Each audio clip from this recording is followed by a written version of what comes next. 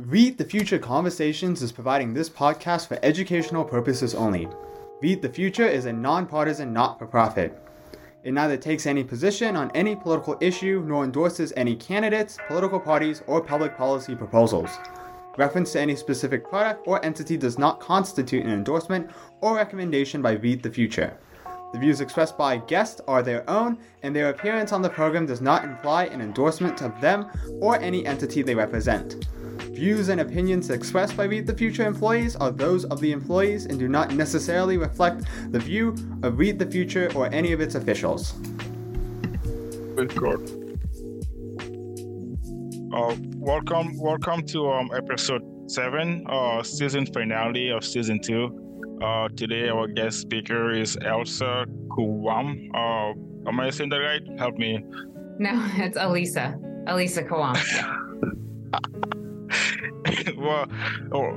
Welcome, Elisa, to season 2, episode 7 of Conversations podcast. This episode, I thank you for helping our audience find as well as become aware of the pillars of everyday life, and as well as to really bring more attention to some of the critical issues from childhood trauma to substance use, homelessness, and more importantly the social cultural preventions. But to really jump right into the discussion, right, perhaps skip the introduction. However, I believe the audience would appreciate getting to know who you are. Would you please help the audience become familiar with your own priorities relating to the issues of social trauma? Oh, you muted yourself. Can you, my priorities, you said? Yeah. Sorry, I think it's really I would prefer we skip the introduction, but I believe for the sake of helping the audience, if you could help them become familiar with a little bit more about your background, as well as how you really found social trauma as something to really prioritize in your own work. For sure. So anybody who's listening or watching, welcome. I'm happy to share a little bit of space with you. Before we jump into any sort of background or anything on my work, I think it's really important, out of respect to everybody and where everyone is in life and work and family and all of these things, to just say that if I talk about something or I mention something that is raw for you or is in healing for you or is something you don't like to think about and you don't want to think about, that you have every power and every decision to just mute this or fast forward it or move on. So starting on the same page, that we're all the same and we've all got things that we don't like to talk about, or things in our stories and our histories and our families that we don't like to talk about, and just sort of starting on a level ground. It's the way I like to start my classes. It's the way I like to start any sort of speaking I do. I was telling Derek earlier that you can have 9 PhDs and $9 million and Ferraris and Lamborghinis, and that doesn't necessarily make you a healthier or more whole, better person. I come from a background where I was taught very early on that you help people and that kindness is the best currency in the whole world, but also that we're the same and no one's better than anybody else, and that we are here to serve each other. So I grew up on the East Coast in New York and New Jersey, in a very diverse community with a very diverse family. And again, I saw firsthand just the way that diversity is strength, and that diverse communities are the way that sustainability is created. I am this huge nerd, this huge science nerd, and I loved biology and chemistry, and I had intended on going to medical school. So come college time, I did all my pre-med requirements and I was all set to go. And then I find out, oops, you need one more, like social studies elective. And I took an intro to social work class. I had exposure as a kid to social workers in my community and things like that. And I thought, well, that'll be fun. And I took an intro to social work class.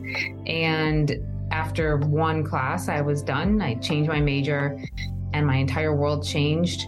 the thing for me that changed my life was part of social work that relies on resiliency and what we would call the strengths perspective.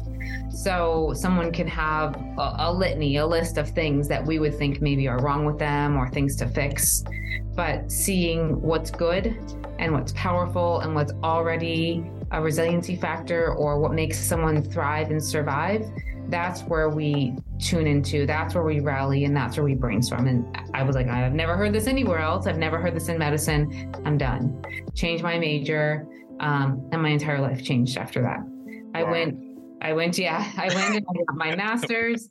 I worked in, well, let me pause real quick. Just hearing that, there's something else than all the things that make you wrong, and that you're sitting here listening today because you're amazing and you're surviving and you're persisting in light of all the other things going on in the world. Like that, I had never heard that anywhere else. And that's and life changing now. Yeah. And so we call that resiliency theory or strengths perspective. And so I got the bug, I was bit. I went, finished my bachelor's. I went and I got my master's. And I was really interested in like systemic issues and why people are at risk and why people are vulnerable. In social work, part of our mission is that we serve everybody, but we specifically serve those who are oppressed, marginalized, ignored, silenced, people that other people think have no value, right? Societally, someone doesn't have value. Those are our people. That is traditionally where we serve. And so I was really interested in these systemic issues, and I learned real quick about child abuse and neglect, and I was like, oh my gosh, this is amazing. Amazing from the opportunity that it hit exactly what I was interested in. Interesting, Yeah, all these different places, right? And so where you are prejudging somebody and you think they're terrible, but they're just going through life and they need kindness and they need help and they need support. So I did quite a bit of child abuse and neglect work, and I was doing my best. I had this shiny new MSW, and I was all trained and I was ready to go. And I was not helping the way that I thought I could help. I had families who I would pour all these resources into and support them. And then, things would get better. We'd put the families back together. And in a couple months, they would come back across my desk again with some more abuse or neglect or whatever it was. And I thought, well, what's going on? Why am I not helping? I'm wasting their time. I'm disrespecting them if I'm not helping. And I didn't know what I was seeing. Right. I got really irritated. I'm still irritated. And I tell my students all the time, follow what upsets you. Follow what you're like, why don't they do something about that? Like the thing that you're like, why do they, that's your contribution to the world. Because if you're angry, you're going to problem solve and you're going to hunt down information and you're going to try and be better and show up better in the world. I love everybody and everything, but the things that upset me are when people get the short end of the stick in the system, or there's racism or ableism or oppression, or someone thinks that they aren't worthy of belonging and love and respect, right? And so I didn't know what was going on. I didn't know why I couldn't help my families. And I got really, really irritated. And that irritation gave me some jaw problems, full disclosure, because I grit my teeth, but it fueled me through. Seriously. I understand. Yeah, I'm like, all the time. And my wrinkle right here. That's the thing I got from that. But it fueled me through a 5-year PhD, and I was like, okay, I got to figure out what is this thing that my families are experiencing that I'm not doing, I'm not helping, supporting. And I learned real quick that it was trauma. And this was right at the cusp of when we were starting to realize that trauma happens in the mind and the body and the family and the community. It's not just I cut myself hiking, I need to go to the ER, I'm bleeding kind of trauma. that is a medical trauma, but I'm talking about the trauma that you can't see.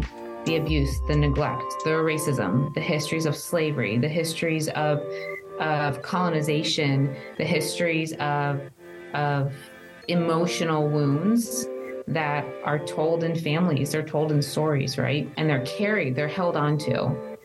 And so I realized that I wasn't at all measuring or treating or even talking about trauma with my families. And I thought I was doing the right thing, and I wasn't, because it wasn't trauma informed. And ever since then, my entire body of work and teaching, I'm also a trauma-informed yoga practitioner, teacher, and student. Everything for me revolves around trauma and realizing that we all have these stories we don't tell, and that we all have experiences that stick with us. And sometimes those experiences are the reasons why we show up in the world the way that we do, or the way that we show up negatively in the world, or why we can't seem to make things to make things work. Yeah. And all my pre-med stuff, the last thing I'll say, all my pre-med stuff, I use every single day because I'm really fascinated by the brain and the way that trauma is encoded in the brain, and it's encoded in the way that our brains learn and the way we respond to stimuli and the way our bodies respond to stress. So when you've got experiences of trauma or you've endured trauma, your body and your brain react very differently in the world. So I was able to bring all my pre-med stuff in and all my social work stuff in and all my yoga stuff in and kind of smush it together. And now I'm here. Now I lead the Masters of Social Work programs here at SU, and I get to talk all day about this kind of stuff to my students too. No, like, the thing, like what you just mentioned, like, has really helped me, like, become more familiar with you as well, but also getting a much more holistic view of trauma, not just from, going hiking and I bruise my knee and I'm like, but the whole body definition of trauma and also the whole yoga teacher experience. I'm actually looking to be a certified yoga teacher myself. So like it's a good experience to just have, in your belt of things. And that is remarkable. Elisa, right? I've been saying Elsa in my head. That's okay. Since I've been emailing you. So thanks for letting me know. It's Elsa? Elisa, okay. Elisa. Thank you. And to really now go further into the stats, right? I think you probably heard of the AZ Town Hall. And some of their works really boil down into what you just discussed, and to help define the scope of the problem, right? Arizona Town Hall published a report June 2019 stating that 20% of adults had mental illness. 5.6% had serious mental illness, 7.1% had substance use disorder. Those are staggering numbers, and would you, like, you mentioned that there are different variables of trauma, and if you could differentiate what do you see as obstacles to treatment as well as prevention to between mental illnesses and trauma? Well, I want to step back and talk about the numbers a little bit, because those estimates are really just that. They're estimates, and they're estimates because in research, there's something known as social demand, where if I ask you about something that is painful or upsetting or socially taboo, you're going to underreport, right? So when I teach research, I tell my students, if I ask people about their gambling or their drinking or how much pornography they're watching, of course they're going to say, oh, I don't do any of that. I don't gamble. I don't drink. I don't do any of these things, right? Same problems happen when I ask people, or the researchers ask about drug habits, right? People, oh, I don't do that, or it's not that bad, right? Because there's a social taboo against that kind of thing. And unfortunately, this is the tragedy of our modern time. There's a social taboo against mental health in that, well, it's not that bad. Or just put your bootstraps on, buck up, buttercup, you're okay. When in reality, mental health equates to pain and suffering, right? So if somebody, again, let's go back to the hiking analogy. Somebody fell and they've got a gush on their leg. Oh my gosh, yes, let's help you right now. You're in pain. I can see it. Let's take care of it. Let's give you pain. Let's get you in rehab, all these things. But if I have a really bad car accident and I have flashbacks from that and I can't sleep, I might get a couple days off of work, maybe some Ambien, and that's it, right? Because it's not that bad, right? Right. Deal with you it. Can't see it, right? Right. You can't see it. You can't measure it. Well, you can, but you can't measure it by seeing it. And so the estimates are very conservative, very conservative. People like me, people in my field are confident that most adults have experiences of trauma. So again, if you're listening to this and you're like, wow, I've had a lot of things happen to me that are traumatic, you're not alone. Most of us have. Most of us have had 1, 2, 3, 4, 5 traumatic things that have happened to us. And so just kind of neutralizing that. And if you're struggling, it's not because anything's wrong with you. It's because life is hard. And the older you get, things get more complicated. And then when you throw family and work and money and pandemics and inflation and pets and kids and all these things into that, it just gets harder. So again, I want to repeat that. If you learn nothing else from this, if you're struggling, there's nothing wrong with you. You're struggling because life is hard. Life is hard, yeah. Life is hard. And if we all just looked at each other and were like, life is hard, how can we help each other a little bit more? I'm confident the world would change, right? And I'm hopeful that Gen Z is going to do that, right? I believe too as well. So I mean, this is one way of helping someone understand life is hard. So thank you for sharing. I mean, please continue. Oh, no, yeah. And so when we think about prevention, that's one of the reasons why we don't have wide-scale prevention, is because we don't have the best estimates. Why don't we have the best estimates? Because there's still social taboo. And because there's still social taboo and status quo that says you should be able to fix it. I don't want to hear about your depression. I don't want to hear about your anxiety. I don't want to hear about your issues, right? That's what society says. There's no numbers, but there's also no funding. And when there's no funding for these things, we don't have equitable and accessible and culturally inclusive programming and supports that helps people, right? Because it's not just throwing services at them, it's walking a journey. So when we look at the scope of a problem, right? Like if we knew everybody in the entire world was impacted by stress and adversity and trauma, that would tell us we have to do something. But we don't know that. And there's social taboo and not a lot of money for it. So that just creates this hot mess of not enough recognition, not enough support. And so what does that leave us with? That leaves us with a system that is reactionary.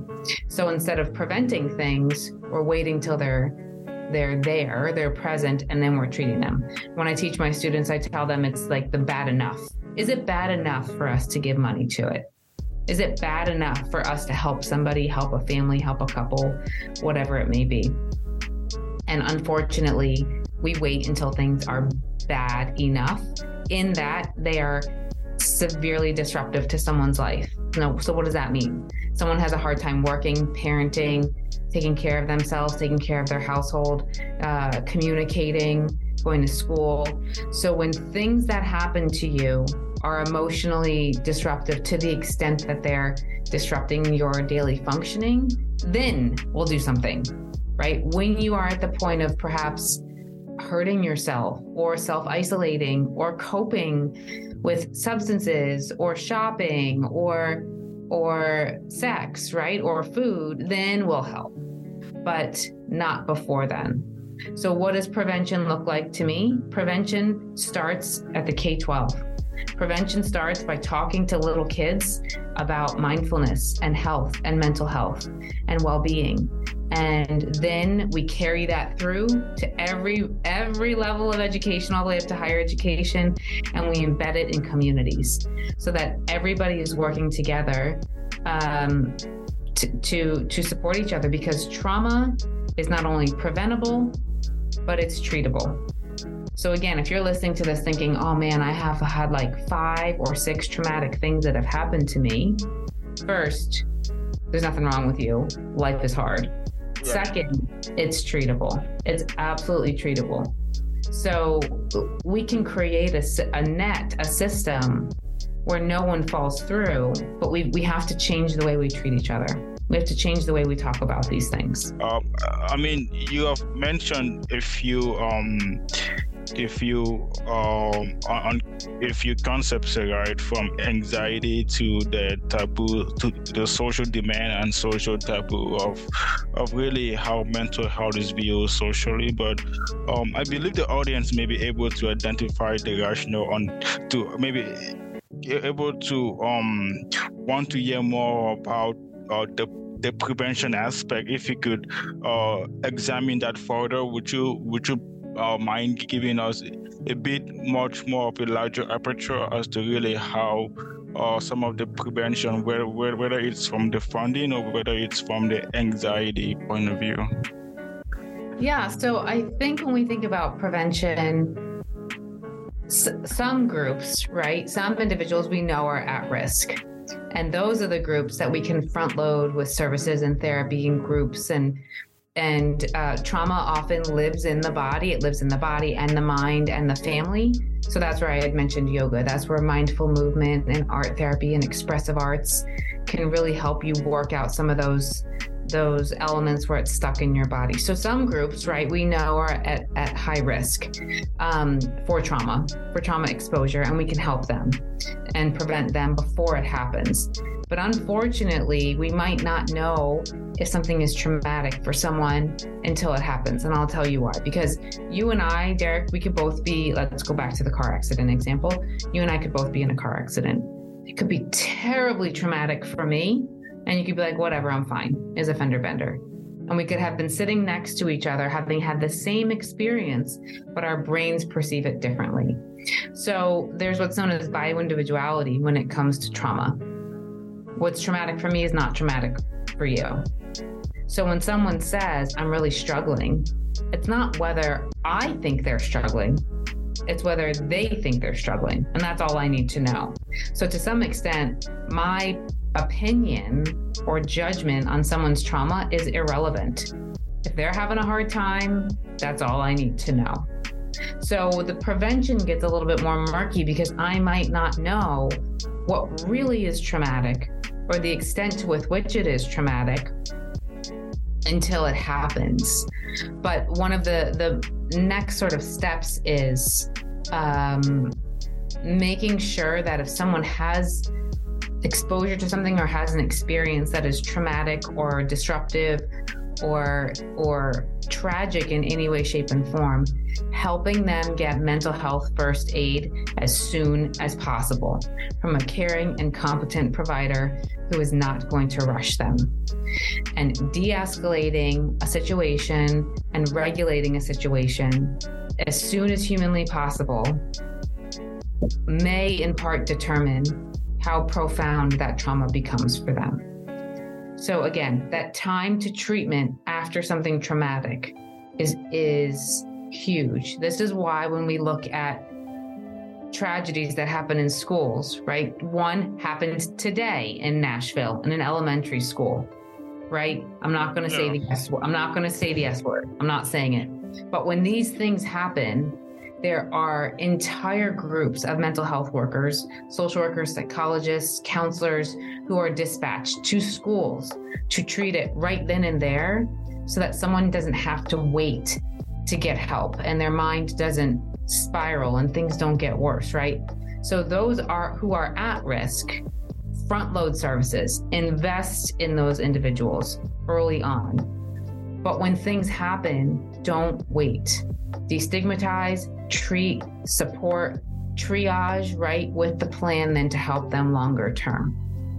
And so things like age, developmental level, exposure, previous history with trauma, all of these things can determine whether or not something disruptive becomes traumatic, right? And when something traumatic then becomes what we all know as PTSD, that's when they are profoundly disrupted from their life and well-being and functioning. And that sets off a chemical firestorm in someone's head that is harder to reverse, more long-term. I mean, it's possible. It just takes a little bit more effort the longer, the longer we wait. No, like the thing you have touched on some very critical areas, right? Where you're bringing in current events as well as touching on those topics that are so relevant. You look at immediate treatment, right? Treating it before a time duration goes by, and then you're also looking at the individual level where people are biased, right? The one that immediate attention. And the prevention variable isn't a matter of really second guessing yourself, but dispatching, as you mentioned, right, immediately, just as you would dispatch firefighters to a burning building. You want to get there as soon as possible. You want to make sure that further exposure or further containment is in place before any serious or before the challenge becomes non-manageable. And to really not go into our second topic here, right, from prevention, right, we can now focus on some of your own personal work. The thing, you probably know Katie Hobbs, the current governor of Arizona. She also went to Arizona State University.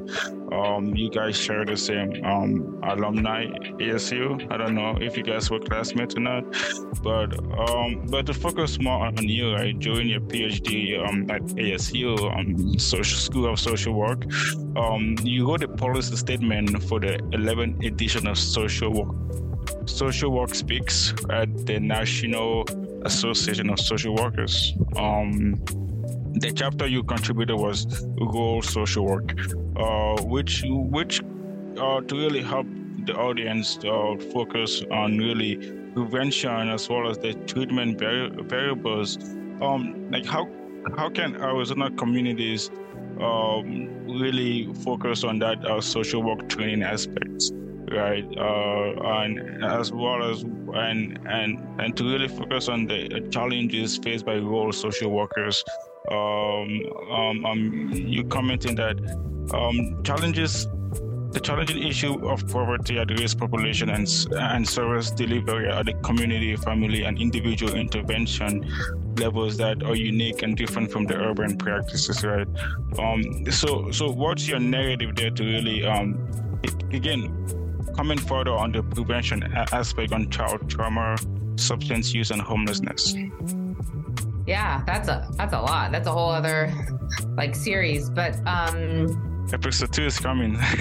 Yeah, episode 2. Like Star Wars. Episode 2 is coming. So a quick correction is that I worked on Social Work Speaks long after my doctorate. I had was a faculty member, and I'd been working in New Mexico, and I was actually running NASW, our professional association in New Mexico, and I was able to chair that chapter with a bunch of other amazing colleagues.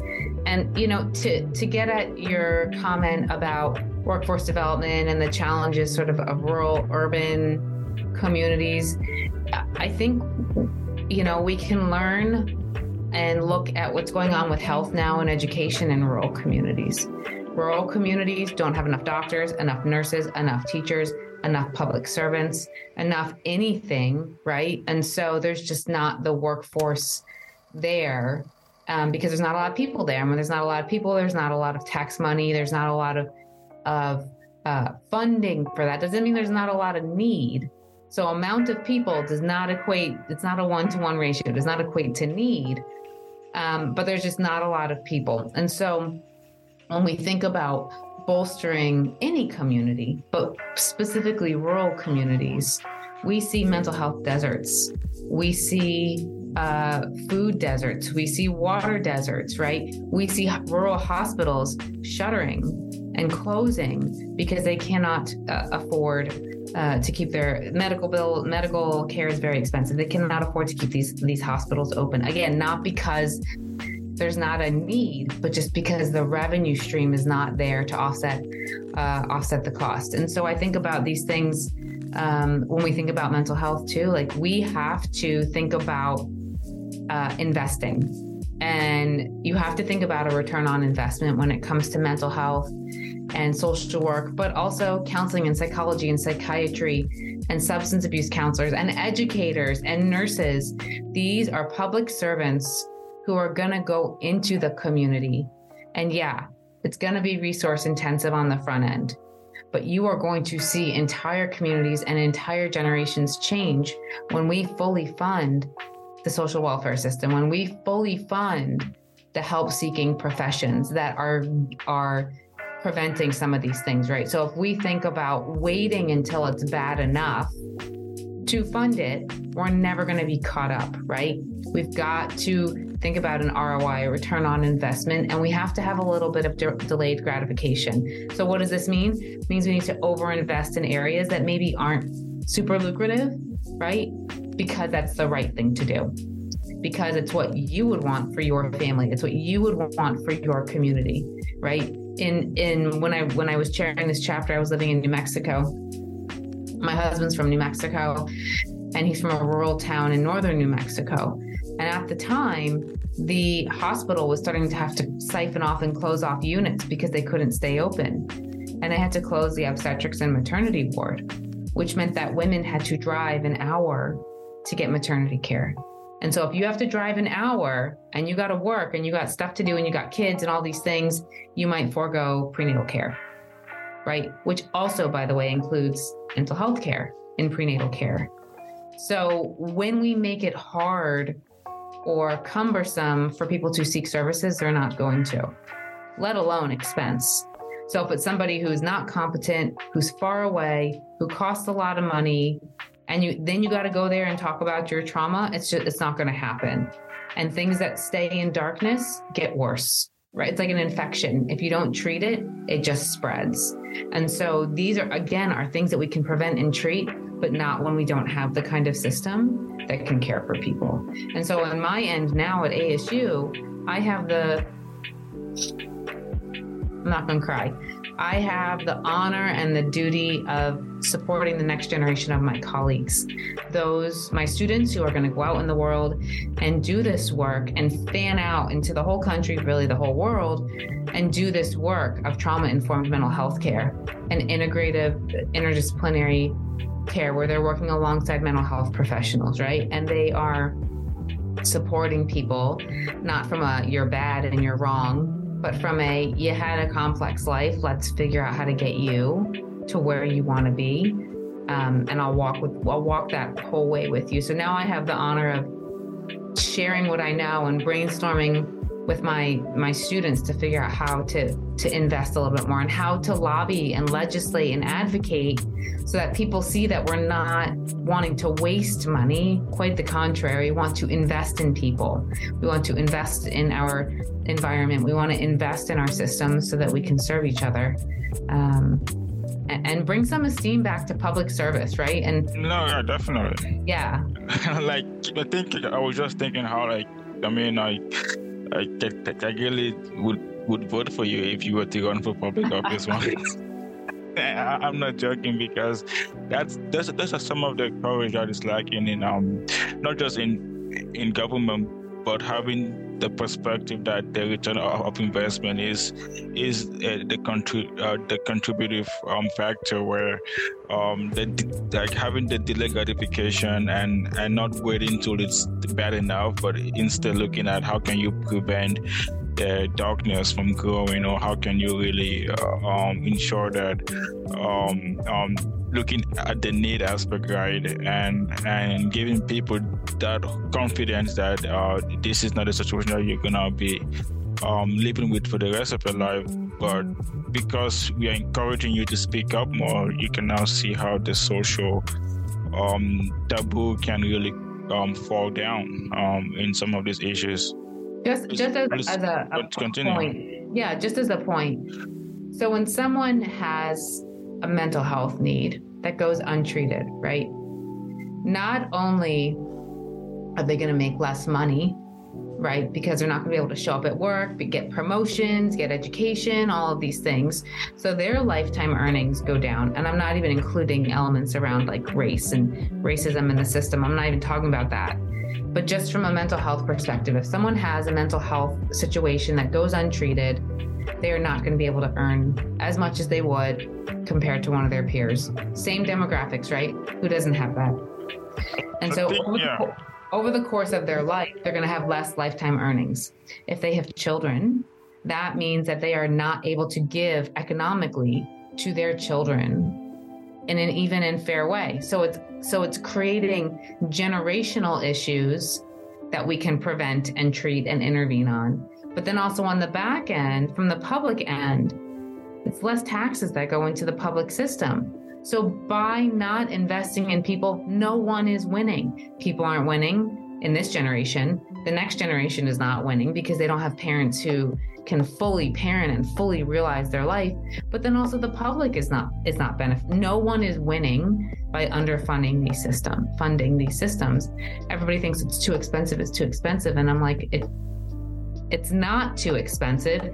It's just your partisan politics that doesn't want to, you don't want to fund these things. And it's funny, you mentioned running for office. I tell my students all the time, that this is not the first time I've heard that, by the way. And I say to them, but the problem is that I don't think that either side is getting it right. I think that at this point, our conversation has devolved in such a way that we want to be right more than we want to yell at each other. And we want to be trendy on social media sometimes, and we do problem solve. I'm not saying everybody is bad. I just think that there's a lot of solve, right? Yeah. And so my political party is social work. It's not about me. Right. It's about serving other people. And if it doesn't work for other people, then let's not do it. If it doesn't help the greater good, right? So, well, the bipartisan approach is really something that you are championing, which is neither party has the solution. Let's problem solve.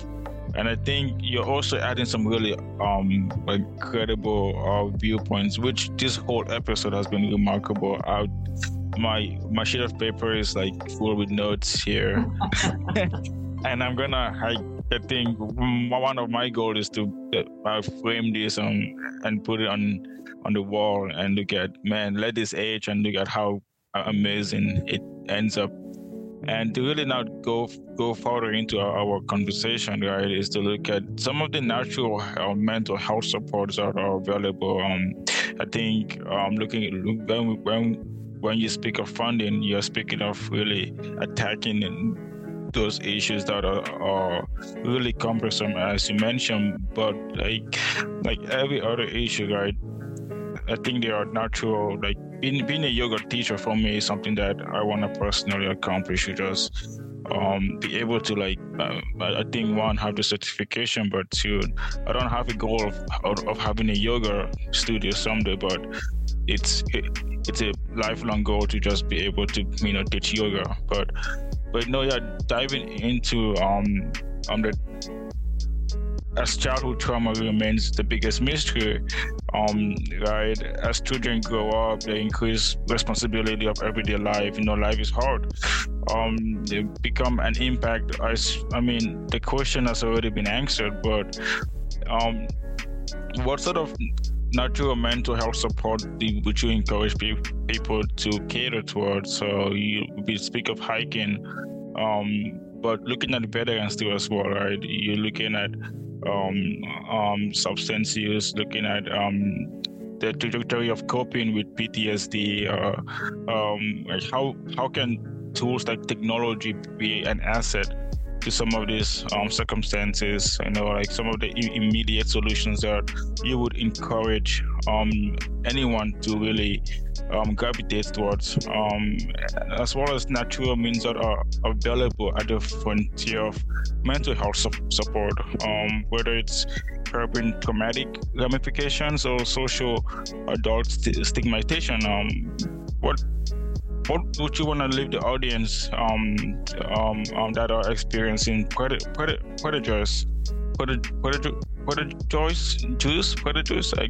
That word has always been mystical to me, so I used to think it was predators, but predators. But to really wrap it up, what natural resources or best practices with mental health support? Yeah. So this is a whole other episode. So I think one of the first things I want to say is that if you're listening and you are somebody in a professional role, a social worker, a counselor, a teacher, whatever it may be, one of the best things you can do is tend to yourself and tend to your own self-care and get a therapist who knows how to work with therapists. Because oftentimes it's what we do. Absolutely. It's the interventions, but it's also who we are. And being able to listen to somebody, hear their trauma narrative, and really hear them without judgment, that's incredibly profound. So sometimes it's what you do, but also sometimes it's who you are. And that means that you sometimes are the intervention. So you got to take care of yourself first and foremost. So if you're someone like me who does this for, as a career, as a passion, that self-care, you all know what I'm talking about. You got to do that. If you are in a family role and you are helping someone in a family role, shelve your biases at the door, own them, know them, whether or not you think you're right, whether or not you recall it happening that way. Again, listening is one of the best supportive things that you can do. From somebody who is going through it and is in the middle of it, you got to acknowledge and that you're in it. And sometimes you just got to call it a day. Say, I just had enough today. I'm calling in sick to life and I'm going to take care of myself. If you don't have a boss, a teacher, a partner who can help you when you need help, that's a whole other conversation. But just honor that we all sometimes need a break and take that break. And when we think about what you can do to help yourself regulate, it's pretty simple. Getting outside, drinking water, taking a shower, moving your body in a way that feels good, not in a way where you sweat and you're trying to build muscle and you're trying to get that six pack. That's not how trauma-informed movement works. Think about how your body feels good and do that. Sometimes that's gardening. Sometimes that's walking. Sometimes that's yoga. Sometimes that's dancing, even if you aren't coordinated, right? Sometimes it's playing with your dog. If you have an animal, lean into that because animal-supported healing is evidence-based and it's profound. If you don't have an animal, find somebody who does and pet that animal because they are incredibly therapeutic. I tell my students all the time, if you're struggling, I want you to remember the acronym HALT. HALT. Are you hungry, angry, lonely, or tired? If you're hungry, get something to eat and drink more water because we're all dehydrated. If you're angry, don't go to bed angry. Do something about it or talk to somebody. If you're lonely, go find your friend and get a hug. And if you're tired, lean into that because trauma is exhausting. Sometimes you just need to sleep. There are a bunch of amazing mental health apps that you can use. There's telehealth, there's texting. You can text counselors and things like that. So there's lots of different ways to connect. But I would say the last thing I want to say about this is when we think about self-care, it's often sensationalized, right? And it's clickbaity and people make you pay for it. And it's become monetized. It's become involved integrated into the market of capitalism. And it doesn't have to be that way. Self-care is anyone or anything that makes you feel like you. So if it doesn't make you feel like you, if a person, place, thing, food, cultural practice, then it's not right? So if something makes you feel bad, don't do it, right? Watch your habits: gambling, smoking, drinking, eating, shopping, sexual behavior, social behavior, either too much or not enough. These can all become very maladaptive, right? If you need alcohol every night to sleep, that's not good long-term, right? So kind of know who you are, know what makes you feel good, know who makes you feel good, and go to them. And I always tell my students to have one or two friends that know you enough and you have this agreement with them so that if you're having a hard day, you can just call them. Exactly. It's your own support network. You can just call and be like, hey, I need to come over, or hey, can we watch an episode of TV together, or hey, can you just listen? Those are people that are not going to question, right? So think ahead of time about what you can do when you're not feeling good. Put it on a note, frame it, these are my people, these are my things, this is what I gotta do. Right. And know the things that you're gonna want to do, which are not great. Gamble, drink, have sex, smoke, whatever you're gonna do. And just sort of know what you're working with so that when your trauma is triggered, call my best friend, don't go to the casino, right? Take a shower, don't drink alcohol, whatever it may be. So you kind of know how your brain is working. Yeah. No, yeah, like I think you mentioned one thing that like I think is very therapeutic is drinking water. I'm a huge hiker, so like I tend to my car has more water bottles like in it than my fridge does, but that's kind of on the basis where like the weather has been amazing lately. You have had some really cool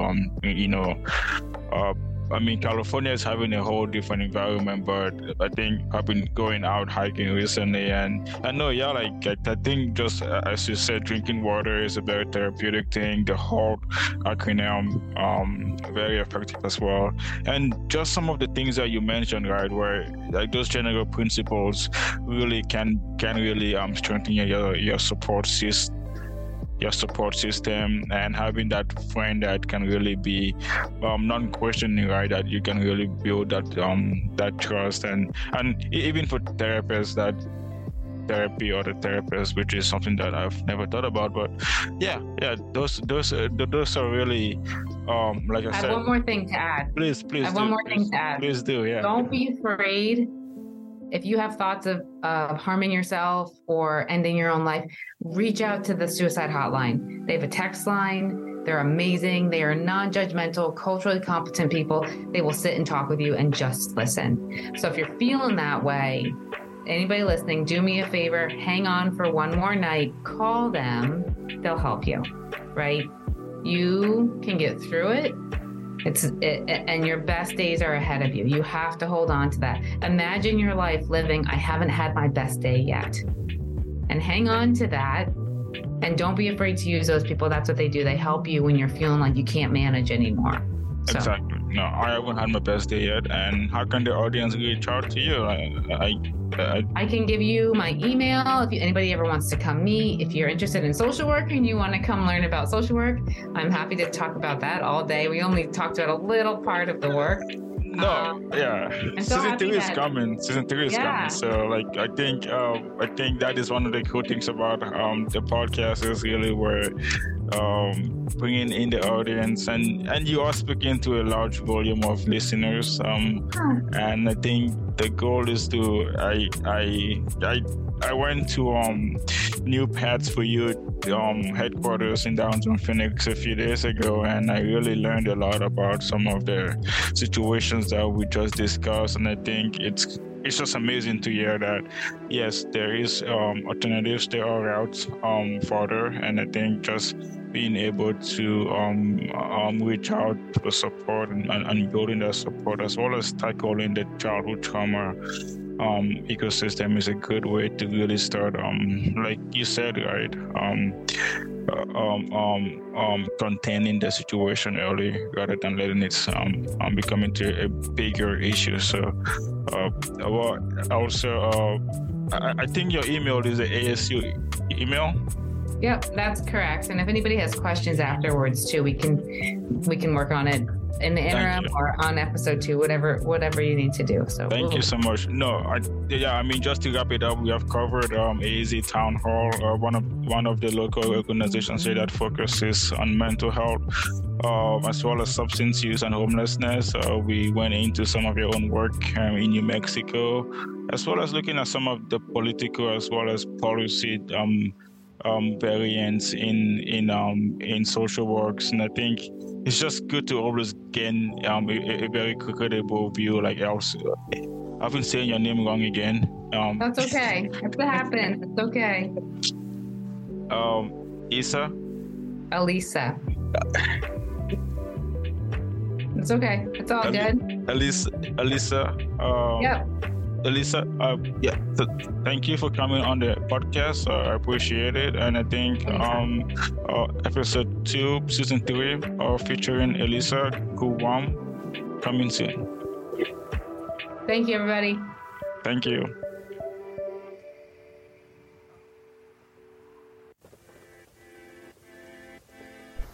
Read the Future Conversations is providing this podcast for educational purposes only.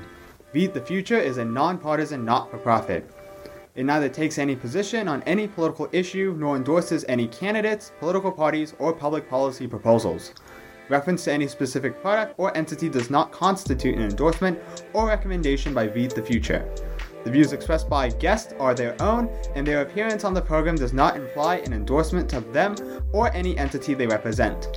Views and opinions expressed by Read the Future employees are those of the employees and do not necessarily reflect the view of Read the Future or any of its officials.